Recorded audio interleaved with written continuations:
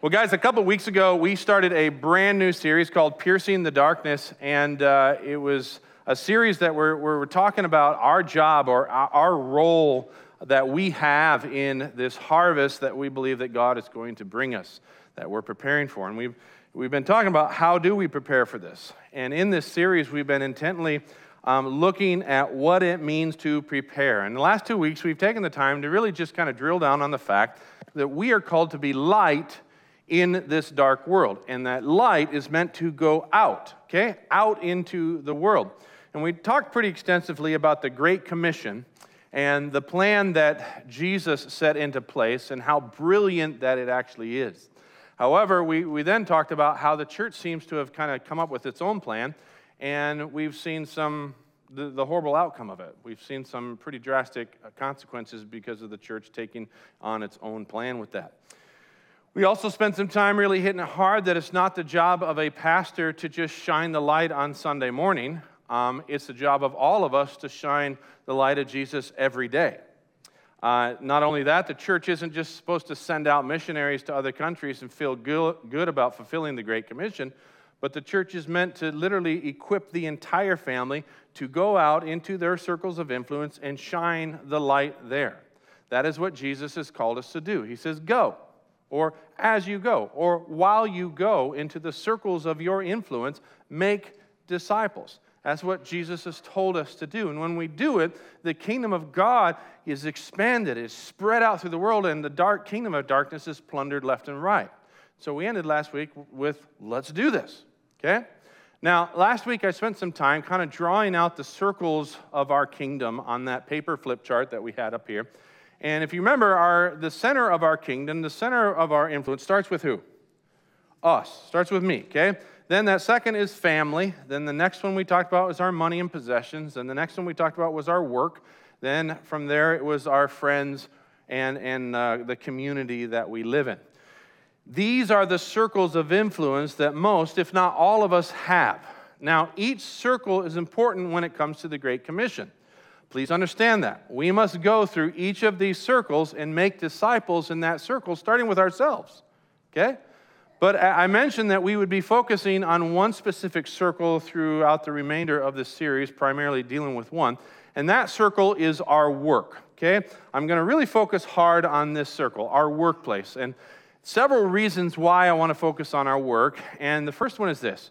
Work is something that we were created for. If your work isn't sinful, then it actually is a God-ordained activity in your life, okay? Let me explain. I think a lot of Christians might think that work is a result of the fall. The fact that we have to work is a result of sin in this world. Adam and Eve sinned, and now we have to go to work. Thanks a whole lot, Adam and Eve. Because of you, I got to get up every morning and go to work, okay? That's what we think. But that actually isn't true. We were actually created for work. Mankind was created with the intention of working. Let me show you. Genesis chapter 2, verse 15, it says, the Lord God took the man and put him in the Garden of Eden to what? Work it. Take care of it. Now, most people don't know that. I think many of us, when we think of the Garden of Eden and Adam and Eve in it, we just think that they just kind of sat around, dropping grapes into their mouth and letting little butterflies land on their arm and petting the animals, and Adam was putting flowers in Eve's hair, and they just kind of sat around and chilled in the garden. And when you Google Adam and Eve in the garden, that's kind of the pictures. They're just kind of standing there. So that's kind of what we picture. But no, that isn't what Scripture says. They were created to work. Now, obviously, I don't think Adam was cruising around on a John Deere, rototilling a garden or something like that, and Eve wasn't canning tomatoes. But whatever it was, it involved work, okay? Work was not part of the curse. It was part of creation. So work is a God-ordained activity in our life. Unless, of course, your work is a sinful activity, okay? Hopefully, all of you work at a place that is good for mankind. It's a place that helps the earth and mankind, and to bless people and to serve people. That's hopefully what you're involved with. If you aren't, if your job is something that harms humanity and takes advantage of people and brings devastation and death, then I highly recommend that you revisit what you are doing. As a follower of Jesus, that really isn't something you should be involved with, okay? But hopefully none of you are involved in that. Hopefully all of you are involved in a God-ordained activity of helping the world around you. And therefore, if work is a God-ordained activity, it stands to reason that we need to bring Jesus into it. Okay? Secondly, another reason I think that it makes sense that we're to shine the light of Jesus at work is we spend a large amount of time, or of our wake time, at a job. We just do. Okay? The workplace is a place where we spend so much of our days. Any full-time job can be 30, 40, up to 70, 80 hours a week. That's a lot of time. And if we ignore that part of our life, if we ignore shining His light there, a huge part of our life impact is wasted. Darkness is not going to be impacted by you shining the light in your workplace if you don't do it. So it makes complete sense that we bring Jesus into our workplace and shine His light there. Third reason, if every activity, we talked about this last week, if every activity in a follower of Jesus is ministry, then our job is a place where we can have huge ministry impact with a lot of people. Not all of us, but many of us work with a fairly large number of people. And last week I brought some people up onto the stage, and when we talked about how many people they work with, they impacted a lot of people. So if we spend a lot of time at work with a lot of people at work, then of course it is a circle that we must focus on. If Jesus tells us to go into our circles of influence and make disciples, it completely stands to reason that our job is part of it. Okay? We have a lot of impact there. Now, another reason why we should shine Jesus' light at our workplace, and this is kind of a peripheral reason, but I still think it's important. I want to mention it. When a follower of Jesus shines his light in the workplace, God's blessing overshadows that workplace. So when a follower of Jesus follows Jesus and obeys Jesus and works as unto Jesus, I'm sorry, but that company is going to receive the blessing of Jesus in ways that it never would had that person not been there. So think of the guy named Joseph in the Old Testament. He was a young guy whose brother sold him into slavery. He got taken down to Egypt, and Potiphar bought him as a slave. So here he was in a pagan's household, okay? And he started probably at the bottom of the barrel as a slave. But you know what? It says in Scripture that the Lord was with him, and he lived a holy and a righteous life. And you know what? God poured out blessing on the household of Potiphar. The next thing you know, Joseph was placed in charge of everything. Why? Because God was blessing him. That impact affected a pagan person's household. After he got thrown into prison, it says in Scripture, the Lord was with him. Next thing you know, the head warden goes, you know what, Joseph, I know you're a prisoner, but I'm going to put you in charge of everything. Because the Lord was blessing that place because Joseph was there. As followers of Jesus who are extending the kingdom of God, we need to bring our workplaces into God's activity as well. It's a huge part of the Great Commission in our lives. So, we need to talk about our job, our workplace, and discuss how we can shine our light there and how can we make disciples there. And over the course of the next few weeks, that's what we're going to discuss. Because unfortunately, I think work is a circle of our influence we tend to ignore. We kind of just put it as, that I just go there and I make money for my family to provide for my family, but I'm not a place I can do ministry, okay? When I'm out of work, I can do God's work. But, I just wish I didn't have to work so much so that I could be part of more ministry. No, don't look at it that way. Work is ministry. Work is a God-ordained activity in your life, and He can use you to do great things there, okay?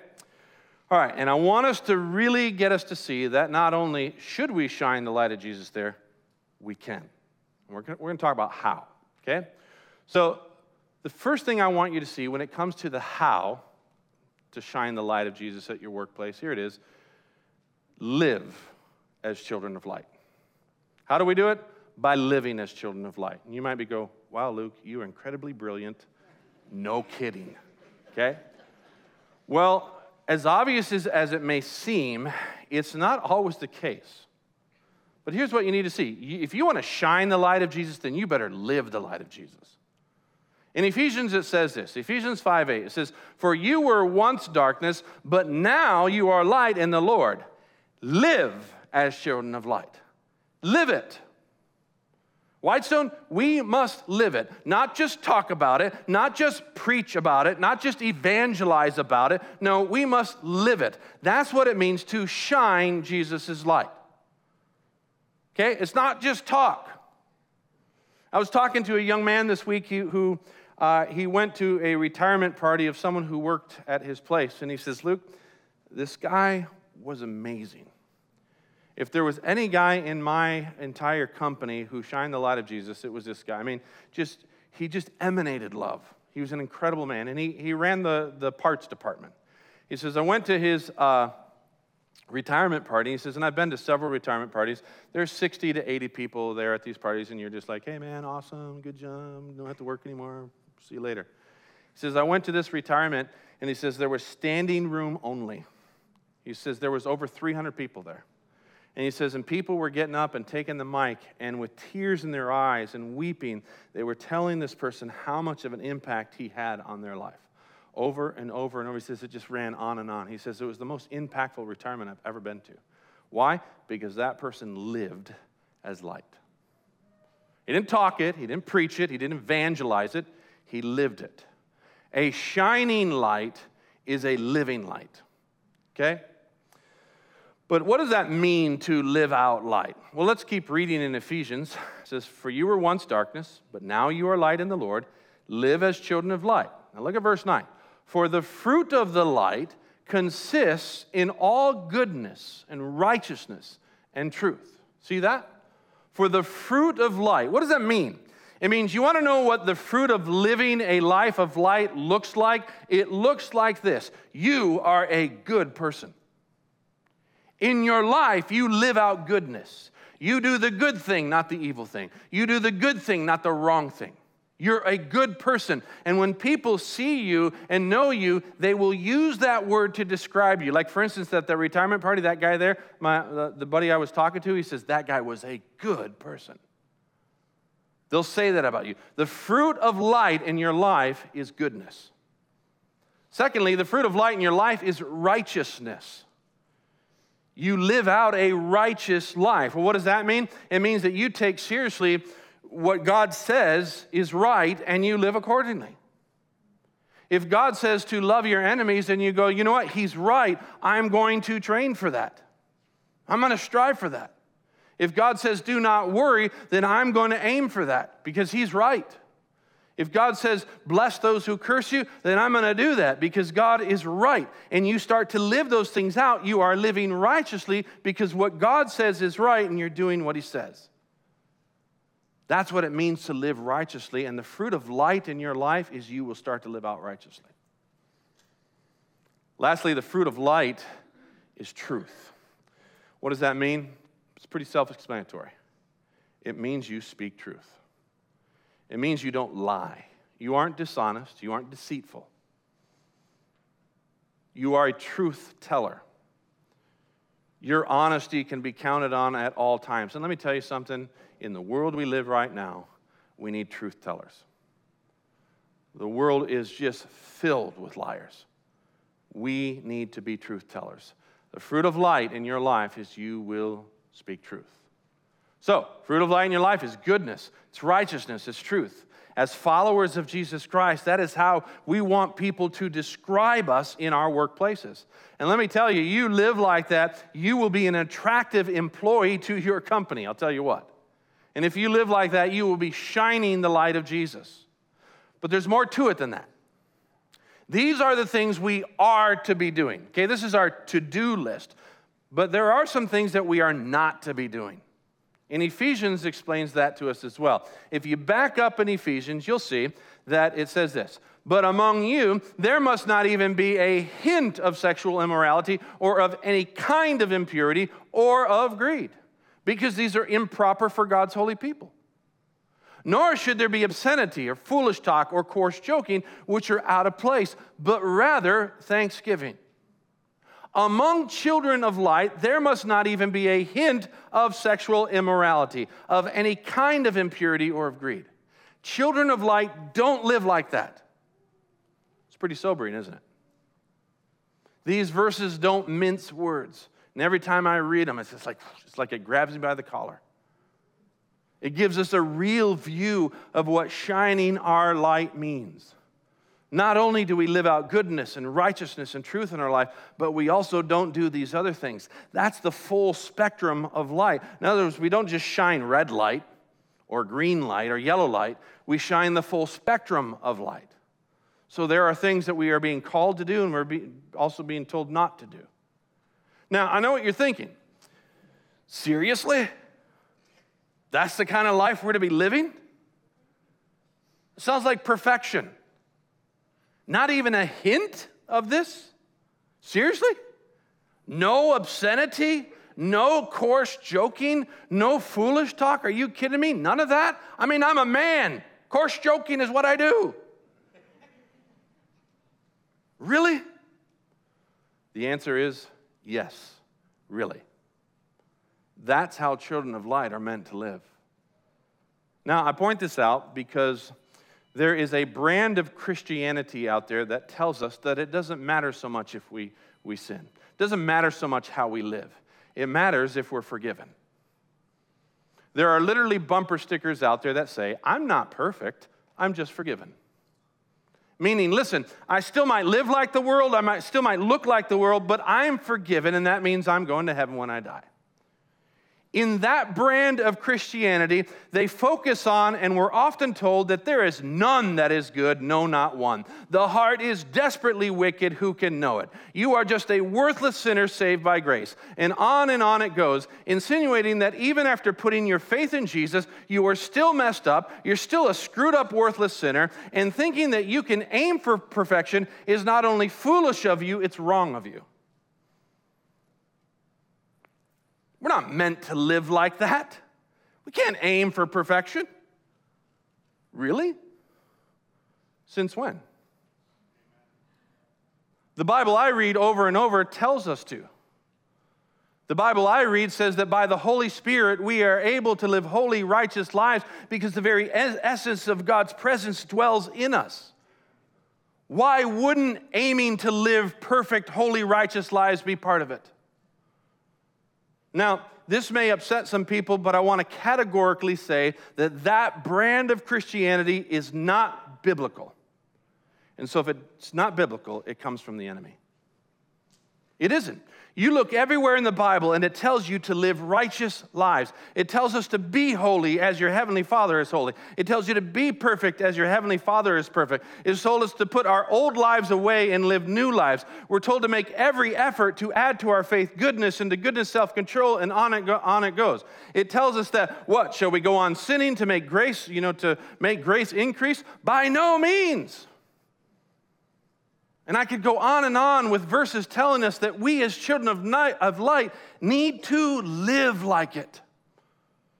Not just say, well, I'm an utter mess and I look like the world, but praise God I'm forgiven and I can't wait for heaven. I can tell you that kind of life will not shine the light of Jesus. Now I get it. It's sobering, very sobering, but it's truth. And don't let some messed up theology tell you different. Let me show you a verse. I want to just play a little game with you. I'm going to read you the beginning of the verse, and I want you to finish it for me, okay? This is the message we have heard from him and declare to you. In other words, this is the message we heard from Jesus. Jesus taught us this message, and we want to declare this same message to you. What is that message? God is light. I'll show you that message. This is the message we heard from him and declare to you. God is light, and in him is no darkness at all. What is God, third service? And how much darkness is in him? None. Okay, then if God is light, then what should God's children be like? Light. And tell me, how much darkness should God's children of light have in them? None. That's why we're called children of light. Tell me, why would this brand of Christianity I just talked about be okay with us living out lives of darkness if God is light and in him is no darkness at all? I'm telling you, don't buy into it.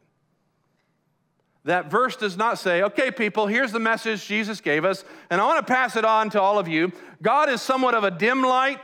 He has a fair amount of darkness in him, but still has a decent amount of light, so we can call him light because of that. No, it doesn't say that.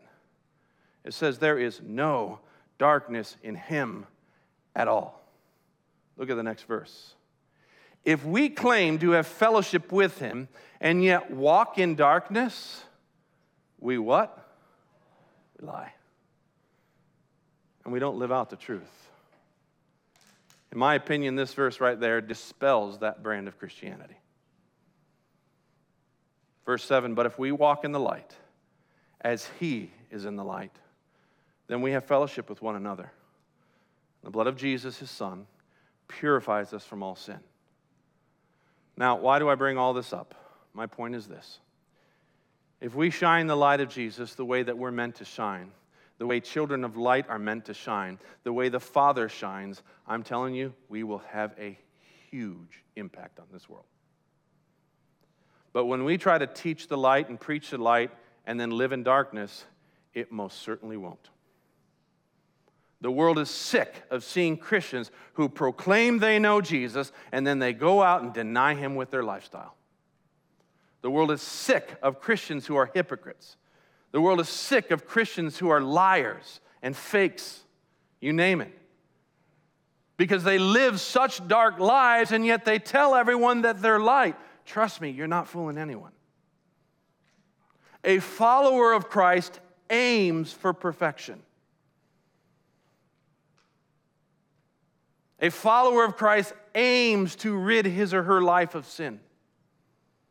A follower of Christ doesn't want even a hint of this stuff in his or her life. And why? Because they want to look like their heavenly Father. And their Father is light. And that light in our life is going to manifest itself through a life of good deeds, not darkness. Jesus said these words. He says, in the same way, let your light shine before others, that they may see your good deeds and glorify your Father in heaven. Let me ask you, third service, when we shine as lights and we live out a life of good deeds, deeds of goodness and righteousness and truth, tell me, who gets the glory? The Father does, doesn't he? Now that makes sense. A child will make his father proud when they do what they're supposed to do. But a child will also bring dishonor when they don't. Let's bring our Father glory by shining his light. Amen? Another part of the how that I want to address is the how not to do things. I'm going to just mention one little thing of how we should not do it. And I mention this because I think there are so many Christians who do this, and I think it's opposite of what we should be doing. Often, Christians will act like the world in order to reach the world.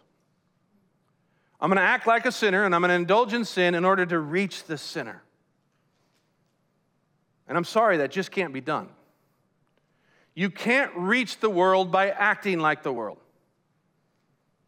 A follower of Jesus should never try to reach darkness with darkness. Let me explain if I can.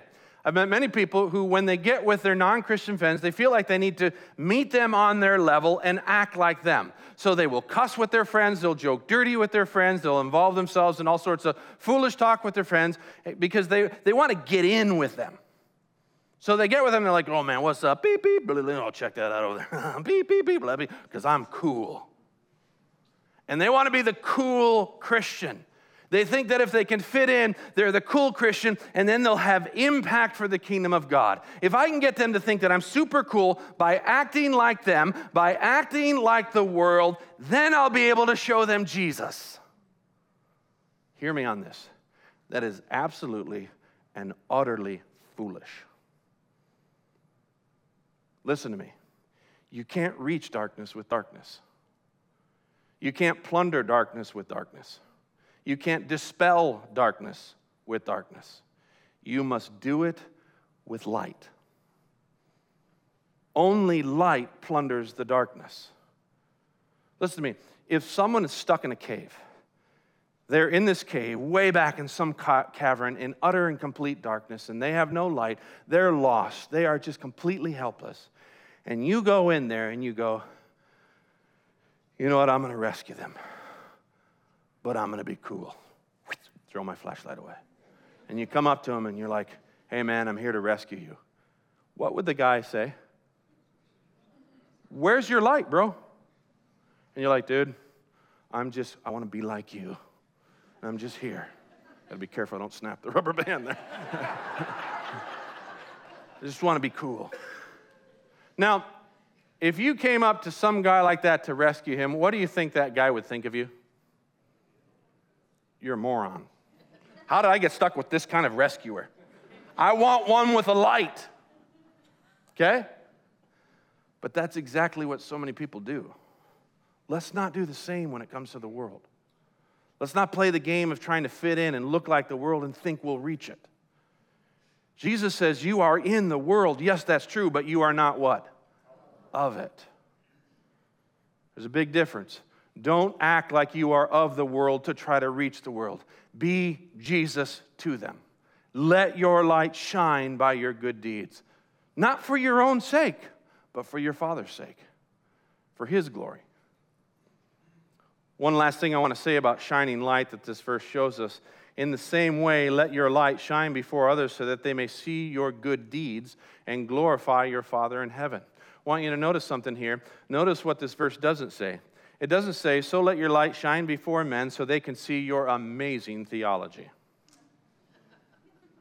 So that they can see your amazing biblical knowledge. So that they can see your amazing debating skills. Or your amazing preaching skills. That isn't the light we're supposed to shine. It says, so let your light shine that they may see your good deeds. A life of goodness, a life of righteousness, a life of truth, a life of not doing all these things, so that they may see your good deeds. And when you live like that, you look just like Jesus. Don't discount the power of living a life of loving others and living like Jesus did, because it's going to shine brighter and it's going to shine further than you can ever realize. Jesus is light. So be Jesus to the world. I was talking to a guy last week from our church, and he was telling me a story about his mom. He says, look, my mom, she's no evangelist. She could not get up and preach a sermon, but man, she loves Jesus. And she says, when my sister married her husband, he wasn't a believer at the time, and they came to visit our house, and they spent some time with us, and when they got done to leave, they hopped in the car, and they were driving away, and all of a sudden, my brother-in-law pulls the car over, and he talks to my sister, his wife, and he goes, I don't know what your mother has, but man, do I want it. And right there on the side of the road, she led him to Jesus. Was that because there was a great theologian in that house? No. It was someone who shined the light of Jesus to him. And he saw it. And it plundered the darkness. That's how we're meant to live, people. Let me pray. Heavenly Father, thank you. Thank you for this passage. God, it is incredibly sobering. But God, it is our desire to live as children of light. We want to bring glory to you, Father. We want to live righteous lives, lives of goodness, lives of truth. We don't want a hint of any of this junk in our life. And so I pray that we might be like you, Heavenly Father. You who are light, and in you is no darkness at all. So Holy Spirit, I pray that you would teach us and equip us and empower us to live these kind of lives. In Jesus' name, amen. Love you guys. Have an amazing week. Go out and shine your light, and we'll see you next Sunday.